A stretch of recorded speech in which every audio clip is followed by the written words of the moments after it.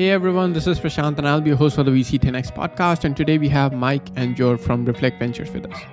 Reflect Ventures invests in core infrastructure areas where there are significant barriers to entry and where digitization can enable huge economic gains. Some of the focus areas include logistics, supply chain, distribution, commerce, and fintech. They primarily co-invest with reputable institutional lead VCs in Series Seed and A or B rounds of B2B and B2B2C startups. In this episode, we talk about their investment thesis at Reflect Ventures, investing in emerging markets, how they offer venture scale returns without the typical venture capital risk involved, and the hair blown back moment, and a lot more. So without wasting any time, let's dive straight in. Oh wait, if you haven't subscribed to VC10X yet, please do and give us a 5-star rating if you like this episode. Now, let's start.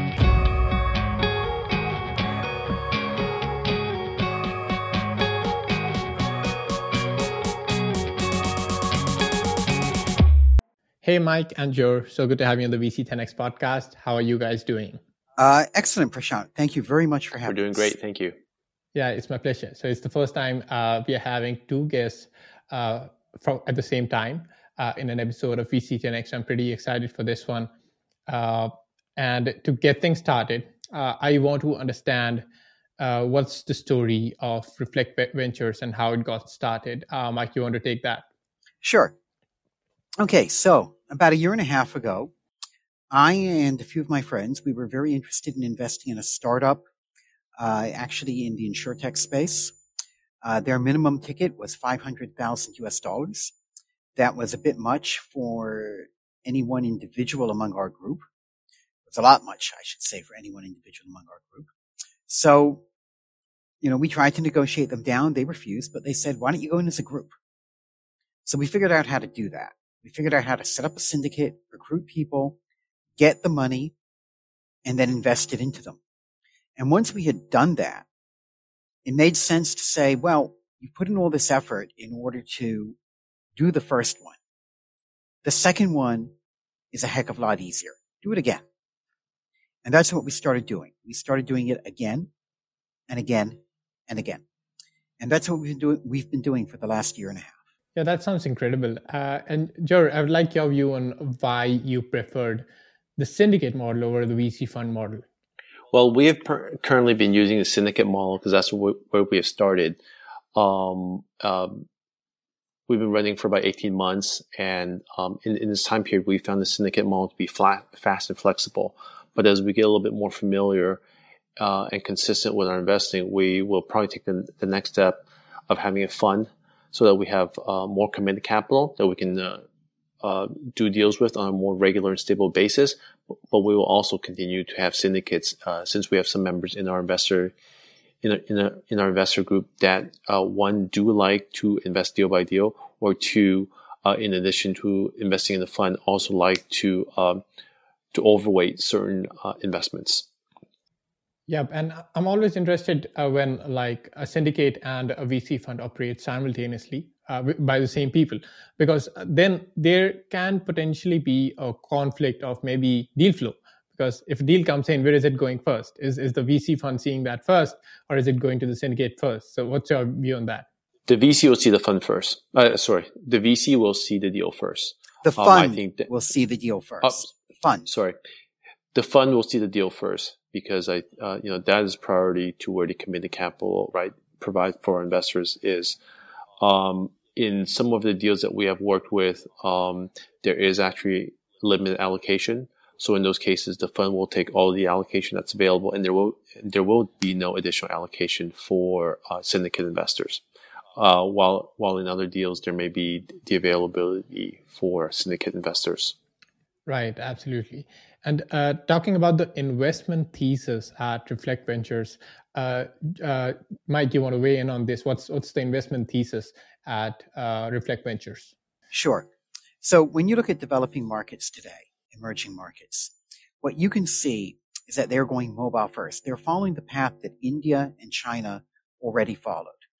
Today, a truck driver in Pakistan, for example, will invest in a smartphone, not to play games on. He doesn't need to play Candy Crush, but as a business tool, something that he can use in order to get loads, to have a load, already booked for him from wherever he's going back home, rather than having to find that load once he arrives. This means he spends one less night sleeping under his truck. It means he gets home faster. It means he does more loads over the course of a year. He makes more money, and he's better off. This is happening all over in emerging markets today. And we are riding this wave. We are investing in the companies that are re-engineering large but archaic industries and bringing them into the mobile age. Right, absolutely. And when we're talking about emerging markets, what exact kind of markets are we talking about specifically? And what are the most exciting markets that you're most excited by? Joe, you want to comment on this? Sure. In terms of emerging markets, we are focused on a few geographies. One is Africa and Middle East, plus Turkey. Another one is South Asia, so the regions of India, Pakistan, and Bangladesh, and Southeast Asia, as well as Latin America. These areas are exciting to us because these are areas that have generally good demographics. And I think the easiest way of saying that is they have young and growing populations. They have significant economic size, and it is still growing, even given the macroeconomic conditions that are happening in the world today. And also, they're enjoying increasing GDP per capita. Right, absolutely. And what stage are you typically coming in and investing in these companies? We generally invest at the earlier stages. So we have generally invested in deals that are pre-Series A and leading up to perhaps Series A. Okay, so not super early as well, and not Series A as well. So somewhere in the middle, right? Somewhere in the middle, but in industries where we've gone a certain amount of investing experience and expertise, we are actually going earlier stage. Sometimes we will end up being the first check-in, and that's in these situations we do feel comfortable because we've invested in a number of these similar type companies in other countries, and we're actually in a position to offer them a lot of help and value. Some examples are how to structure the business model based on experiences from other countries. And some of these may even be that an operator in a new country wants to run a model, but an existing tech and operating system has been built in a different country. And we can save them a lot of time by importing that model for them to use. Right. And once a company has pitched to you, then what does it look like? What does the evaluation process look like? What are the specific things that you look for in a company while making the decision whether to invest in this company or not? Mike, do you want to weigh in on this one? Sure. So number one is it the right model? We are looking for companies that are operating in industries that are natural oligopolies or monopolies. So as one example, everyone keeps pushing us again and again. Look at lending to the unbanked. There's a huge amount of money going in there. But when we look at lending to the unbanked, we see that this does not seem to be a natural oligopoly or monopoly. It's like banking. There are dozens and dozens of banks in most countries, all competing in the lending market. Lending to the unbanked is going to be the same.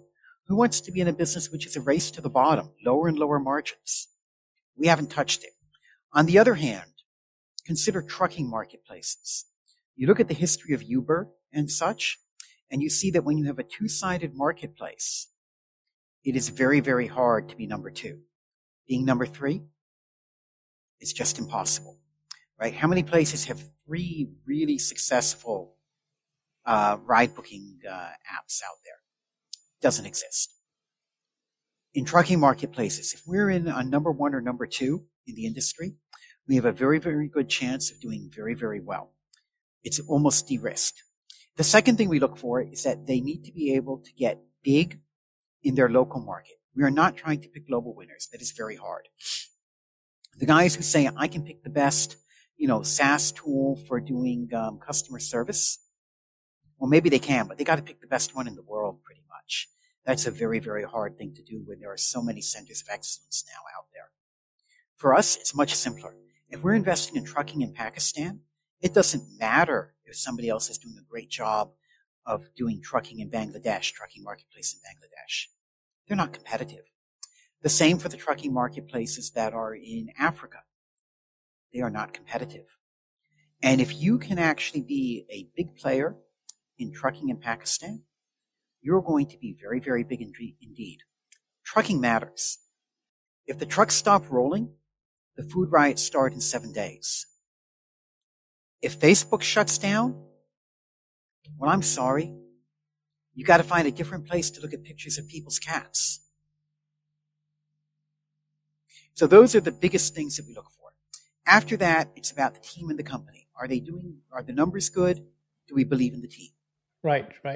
And as Joe mentioned, you're sometimes also being the first check investor. And since you're investing in different geographies, essentially, and that means that you are sometimes not in the same city or even the same country in the company that you're investing in. So then how do you conduct due diligence and ensure that that's actually a sound business for the market that it's actually operating in, which you're not extremely familiar with? Joe, you want to comment on this? Sure. In most of our transactions, we have generally invested with other co-investors that are either global investors and usually combined with a local market expert investor. In many of these countries, these co-investors may be a local country fund or may be a local corporate or local individuals. So that's how we coordinate our investing and make sure we have local sources that can assist in the due diligence and the background checks. I would like to add on one of the points that Michael added earlier, which is our due diligence on the team. And I think, in these macroeconomic times, right, it's very important for us to see that the team is able to, number one, execute. A lot of that involves selling and marketing. Two is raising capital. If the team is not presentable, they're not going to be able to raise capital in the current round or in the subsequent rounds. And three, right now, which I think is a very key criteria now, is also can they survive a downturn, and be ready to make very hard decisions, i.e., cutting costs, scaling down, because if they don't, they will not be able to maintain a good cash position in their company and may have to face closure down the road. I'll add one example of how this can work when it works well. We've done a lot of investing in Pakistan. We invested in Truckit-In, which is a trucking marketplace there, and we invested in Dastagir, which is neighborhood store supply chain. And they both told us about a company called Oware, which was warehousing on demand. And Dastagir was using them. They were a customer. Truckit-In was a supplier providing last mile fulfillment, right? Helping them basically deliver product out of their warehouses to its owner. We were able to look at them from both directions and get an idea that their business partners, who we'd already invested in, felt that they were a good company. And that gave us a lot of confidence when we invested. Right, absolutely. And talking about these investments that you're making, are there any specific sectors that you're most focused on that you like to see more than other sectors? Or are you open to everything and then whatever shows the best promise, you're going to invest there? So what's your take on that one? Mike, you want to take that? Sure. So first off, I would say that we are very narrow. We're looking for B2B, B2B2C in logistics, supply chain, distribution, transportation, and fintech rails. So when we say fintech rails, we mean the underlying tech on fintech that everybody's going to need to use, rather than the products that 20 different companies are going to try to sell to everybody. Like BNPL. BNPL is becoming a commodity in all these countries. We don't want to touch it. That's what we like. So some of the sectors, we like to repeat our investments. We want to invest in the same thing in more than one market. We are very interested in trucking marketplaces. We are very interested in warehousing on demand. We are very interested in social commerce. We are very interested in asset-light courier. Joe, what have I missed? I know I've missed. I know I've missed one of the big ones. Oh, neighborhood store supply chain. That has been a huge hit, and unfortunately, it's very hard now to find a company that is a leader in a decent-sized economy that isn't just too large for us to invest. But we got into 4 of them, early stage, and we're very happy we did. Yeah, sounds great. And one more thing that I want to talk about is exits, because when you're making these investments, the ultimate goal is to one day maybe see an exit and that liquidation even, so that you can see the returns. So when you're looking at companies, is that also playing at the back of your head that, okay, is there a potential exit for this idea or this product that's just being built out right now? Is that at your mind? And then at what is the exit multiple, if that's in your head at all? What are you targeting? How big should the exit be? Yeah. So the first issue is, can there be an exit? We're talking about companies that are not your typical, okay, we've got our headquarters in Chicago, let's go and IPO on NASDAQ. So the first question is, will there be an exit at all? Now, I think there is good evidence that there will be an exit. First off, one of the largest emerging markets exits out there was Kaspi, which is a neobank in Kazakhstan, of all places. Not the place you pick for a big exit, but they went and they exited with, I think, a $10 billion valuation on the London Stock Exchange. And then this also gives you an idea of the variety of exits out there. It's not all NASDAQ and NYSE. Jumia is public in the US. I forget NASDAQ or NYSE. So that's another option. There have been exits via acquisition. So Careem, which is a rideshare company, started out of Pakistan. They sold to Uber for $3.1 billion. A very nice exit, and one of the reasons why there are so many great startups in Pakistan. Of course, India has had a number of exits. I'm sure you know that, Prashant. All of these are possible. We're also very interested in the idea of roll-ups.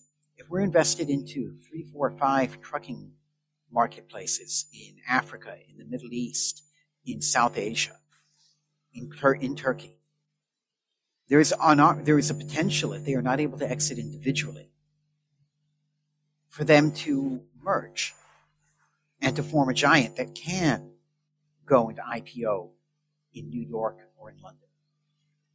Right? This is a potential. I don't think anyone has yet pulled that off. Roll-ups have been done in the United States and in developed economies, but not something like that. But we will see. Right. Great. And I always love coming across a fund that's investing across the globe and you're investing across different countries and not just focused on just one specific region. And in the US, we like the common places that you will find that investors are focused on, okay, we invest in New York startups, and then there are funds focused on Austin.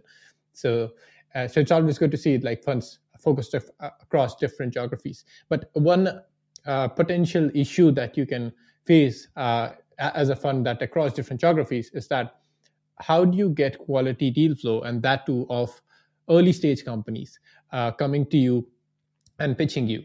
So how do you get that deal flow in? Joe, you want to answer this one? Sure. For us, that's actually not been a problem. After making a number of investments, we actually became decently well known in the spaces that we invest in. So we actually get a pretty good choice of all the new companies in these spaces trying to fundraise. One of the benefits of investing in these sectors or in these countries is that this is not a space that your typical average investor wants to invest in. I think this works out for us very well because there is a scarcity of capital. There is a lot of value being created, and less people are paying attention. And I think a lot of these, a lot of what these companies are doing will become a lot more evident once they become larger in scale, and then they, proceed to raise a larger round of financing or have some kind of exit event, then everyone will start paying attention. Right, absolutely. Yep. Mike, you want to weigh in on this? This is one of the advantages of being narrow. If you are starting a warehousing on demand company, and you start asking around, who is investing in warehousing on demand? Who is calling up and asking, do you know any good warehousing on demand companies? There are not many names that you're going to hear. But I guarantee to you, one of the names you're going to hear is Reflect Ventures. The same for farm to store. There are plenty of people who will invest in farm to store. Everyone has seen NinjaCart. But if you ask who's out there looking in Africa, in Latin America, in Turkey, again, you're going to hear Reflect Ventures. And so these people then reach out to us. Yes. Yeah, that's awesome. Like being narrow gives you that additional advantage that you can be known for that particular segment or sector that you invest in. And especially if that's not a very crowded place or not the fancy places like fintech that where everyone is investing in, right? But I want to understand that was this your initial planning when you were building out the thesis that, okay, we are going to target these areas where there are not a lot of big players, not a lot of investors attracted to those spaces, and we are going to target those areas? Was that the initial focus, or has it evolved over time? I would say it is a combination. When we sat down and started strategizing how to do this on a professional basis, one of the questions was, are we going to do what everybody else is doing? Are we going to be calling up Y Combinator graduates and saying, will you take a check from us? And if that's going to be our model, how do we explain to anybody why they should invest in us rather than any one of the 100 other people who are following that model? Are we the smartest people in the room? Are we able to get into deals at a better valuation? Why pick us? Why go with us? And we very quickly decided that being one of many doing the same thing wasn't going to really be a great way to succeed. Right? Just like we talked about lending to the unbanked, and the companies trying to do that. They're doing what everybody else is doing. They're not going to be able to succeed, right? It's hard. And we said, where do we have experience? We all had pretty strong emerging markets experience. We had strong B2B, logistics, supply chain, distribution experience. We said, well, put together what we know, what our skills are, and target something that is very clearly going to be big. We could see that. We looked at, for example, the first area we started investing in here was neighborhood store supply chain. And it just blew our mind, the potential size of the companies that were going to be created in this space. You're probably familiar with Udaan in India, but have you heard of ShopUp in Bangladesh, of Sari in Saudi Arabia, of Ulu and Gurangada in Indonesia? These are huge companies that virtually nobody has heard of, but they are growing incredibly fast. They're pulling in hundreds of millions of dollars of investment. Udaan is already a unicorn, I think $6 billion valuation, although I won't swear to it till I check it on Crunchbase. These are going to be huge, huge companies, and they fly right under the radar for everybody. Right, absolutely. And this is what we wanted to invest in. Mm-hmm. Yep, sounds great. And by the way, yep, go ahead. One thing I'll also say about that, we feel very strongly that our model is able to get VC level returns, but at much lower risk. When we go and we invest in the number 1, number 2, or number 3 company in these spaces in one of these countries. For example, we invested in Medicine More in Pakistan. They were number 2 in pharmacy supply chain. They're now number 1. Their potential future is to be the McKesson. McKesson is, I believe, a $30 billion company in the United States supplying to pharmacies and hospitals in the United States. That is what they can be for Pakistan. Pakistan's smaller than the U.S. It won't be a $30 billion company. Maybe they're just 10 or 5 billion. It's still a pretty big win. The odds of it are actually a heck of a lot higher than in your typical VC investment, because there's really only one significant competitor out there for them. There's potential for both to win or for Meds and More to win. Compare that with, I'm going to invest in, for example, one of these SaaS companies doing, bookkeeping for SMEs. What are your odds of picking the winner? Right. Absolutely. Yeah, that makes perfect sense. That when there is less competition, there are more chances of winning. And when these are such big markets, when you win, you win big. And that just automatically generates your VC scale returns without the usual risk that comes along with VC investments. Right. Yeah. Awesome. And when you begin to hit on that and understand how that works, right. you say, well, we got to keep doing this. Absolutely.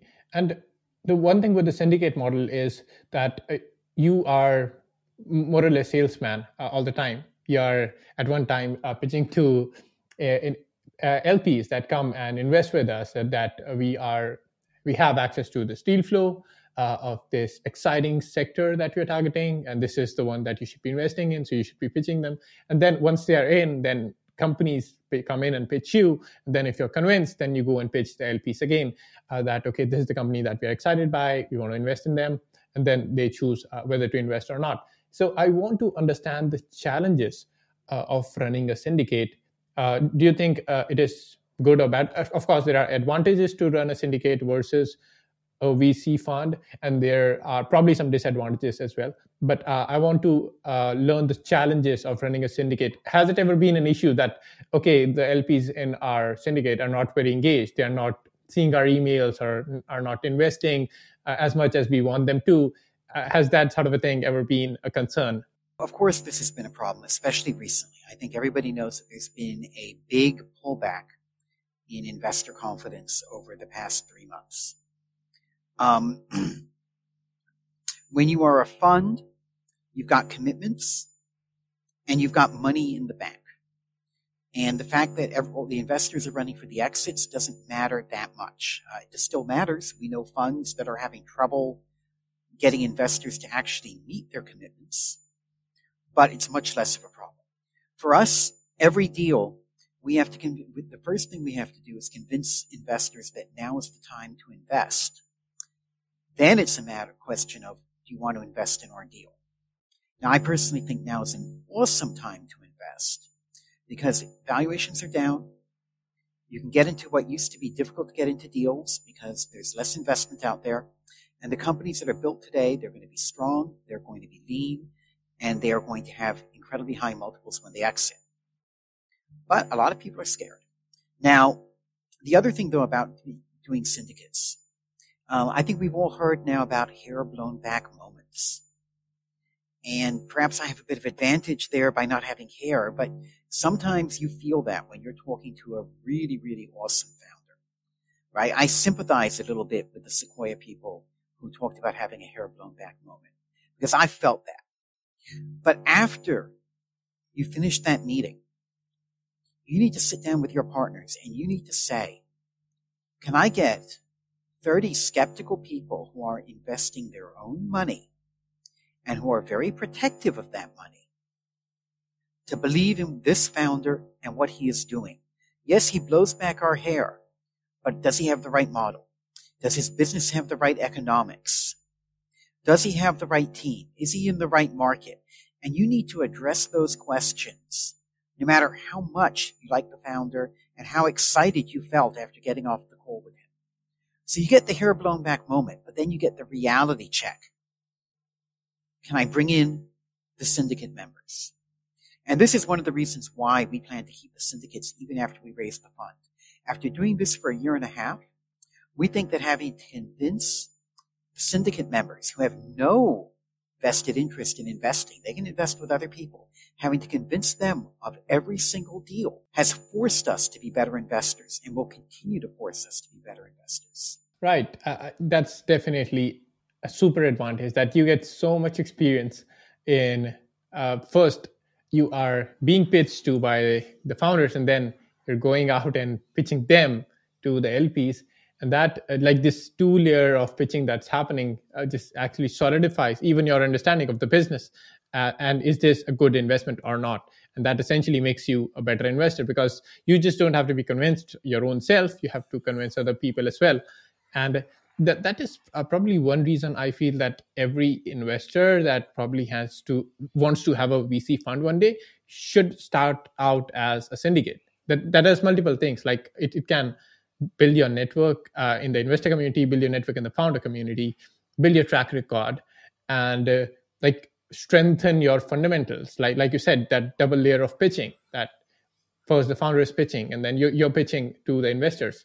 That really solidifies your skills as an investor and to spot the loopholes which are there in a business or what's not good about a business. Because when you are pitching someone else, then you find out, okay, this is the missing piece that I didn't find out at first, but now I see it because now I have to pitch to someone else, right? I totally agree. The other thing I will add is that it's an awful lot of hard work. The extra layer of dealing with the individual syndicate investors is something that people doing a fund do not have to deal with. Right? They have to do it in order to get the initial commitments, and they have to chase the commitments, but they do not have to do it per investment. So it's a lot of work. If you're going to do this, understand that if you're doing it right, you're going to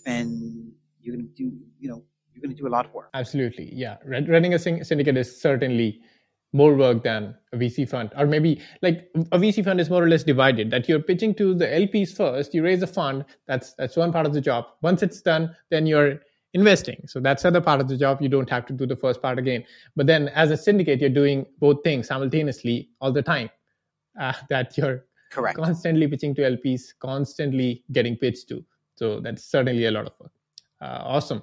And my last main question before I go for the closing rapid fire round is, Joe, if you want to take this one, what change do you wish to see in the VC ecosystem? Changes I'd like to see in the VC ecosystem. Number one, I would like to see more skepticism. There have been too many investments that have failed spectacularly, and where afterwards, in hindsight, it's been pretty obvious that DD wasn't done well. And I can go back a lot further than FTX.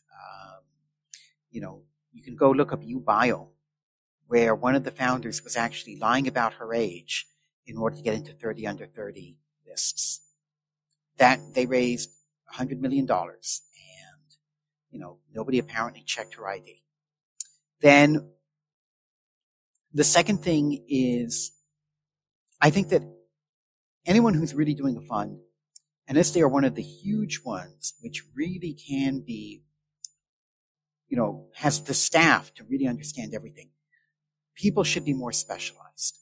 The reason is that we've already seen, just understanding the industries that we invest in, incredibly time-consuming and difficult. We spend a huge amount of time studying them. When I see somebody who says, well, I will invest cross-industry, I invest in everything in all deep tech, really, AI, genetics, quantum computing, I'm just so skeptical. There need to be more narrow specialists who actually are good at something, as opposed to generalists who say, I'm the smartest guy in the room. I can pick the best companies. Because there's really, I'm not convinced any of those guys actually are the smartest guy in the room. If they were, they'd have a different strategy. Right. Now, moving on to the closing questions, which is 5 quick questions about the fund, and you have to give 5 quick answers. So who will be taking this one, Joe or Mike? Joe, I think you're a bit late. I'll do it. Okay, sure. So what are those sectors and regions you invest in? So sectors, B2B and B2B2C, in supply chain, distribution, logistics, fintech rails, transportation. The regions, Southeast Asia, South Asia, Middle East and Africa, Latin America, and Turkey, if you count that as sector. Right, awesome. And what's the typical stage of investment you come in? Usually post-traction, occasionally a bit earlier, and usually pre-A, right? Occasionally up to the A. Got it. And what's the typical check size? 100K to 300K. But as a syndicator, it always depends on your syndicate members. Sometimes there's a lot of appetite for a deal.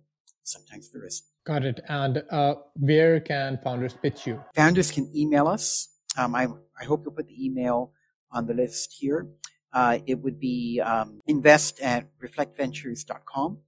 And, the most important thing I'd want to tell founders is do a proper introduction to your company with enough information for us to know whether or not it's worth our time to talk to you. Don't just send an email saying, "Hi, will you invest in me?" You would be amazed the number of emails we get like that with no explanation of who they are, what they are doing, or why we would want to invest. And the last one, where can our listeners follow you? The best place to follow us is LinkedIn. That's where we have the most activity because the people we invest in and our investors, that's where they spend their time. Awesome. I'll make sure to put all the links that you just mentioned in the show notes below and the email ID that you mentioned so that our listeners can get there easily. Thank you for coming on, Mike and Jor. It was a pleasure hosting you and happy investing. Thank you, Prashant. It was a pleasure being here. Thank you, Prashant. And I hope we do get a chance to talk with you again sometime. Absolutely. Pleasure hosting you. Thank you for coming on.